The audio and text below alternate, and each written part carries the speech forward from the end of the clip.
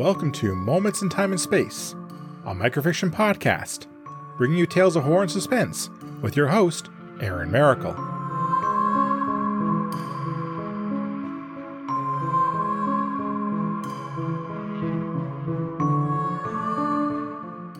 Hello everyone.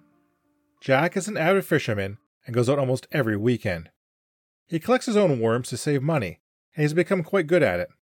Let's see what kind of luck he has this time around.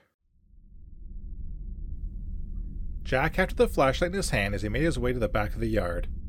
He had laid down a piece of wet cardboard around noon, and knew that this little trap would lure the worms to the surface. He had plans to go fishing this weekend, and he really didn't feel like paying for bait. The flat piece of cardboard laid in his garden where Jack had left it. He knelt beside it and set an empty coffee can nearby to hold his harvest. He grabbed the edge of the cardboard and lifted it quickly while he snapped on the flashlight. A mass of worms greeted him, and they wiggled in annoyance at being disturbed. With quick fingers, Jack began to pluck worms from the ground and drop them into his coffee can.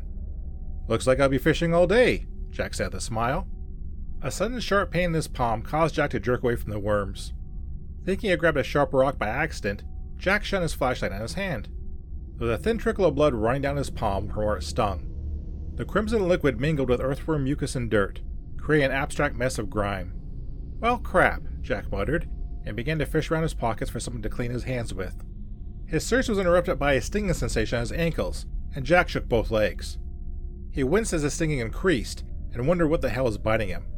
Jack rolled up one of his pant legs and shone the flashlight on the exposed ankle. Blood coated the visible skin, and was soaking into his white tube sock as well as his shoe. "Damn it! What the hell is—" The stinging sensation was now on his neck. Jack began to swat at the painful area, trying to kill whatever bug was causing these bites.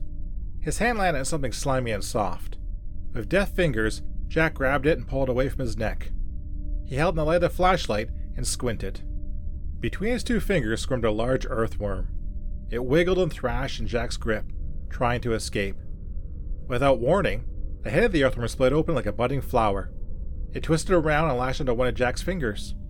He grunted as he felt its tiny sharp teeth dig into his flesh, and felt sick as he watched it begin to suck the blood, flowing from the wound it had just created. Jack dropped the flashlight and pulled the worm off his finger.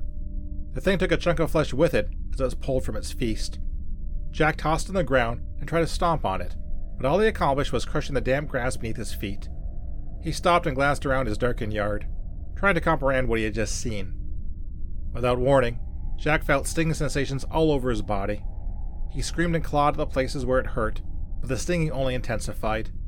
He collapsed to his knees and pounded at his body in an attempt to crush the worms. Something slipped past Jack's lips, and he gagged as he felt a worm lash into the back of his throat. He stopped screaming as he began to choke on the blood that filled his mouth. He could feel the ground under him squirming as more worms surfaced, looking to join the others in the feeding frenzy.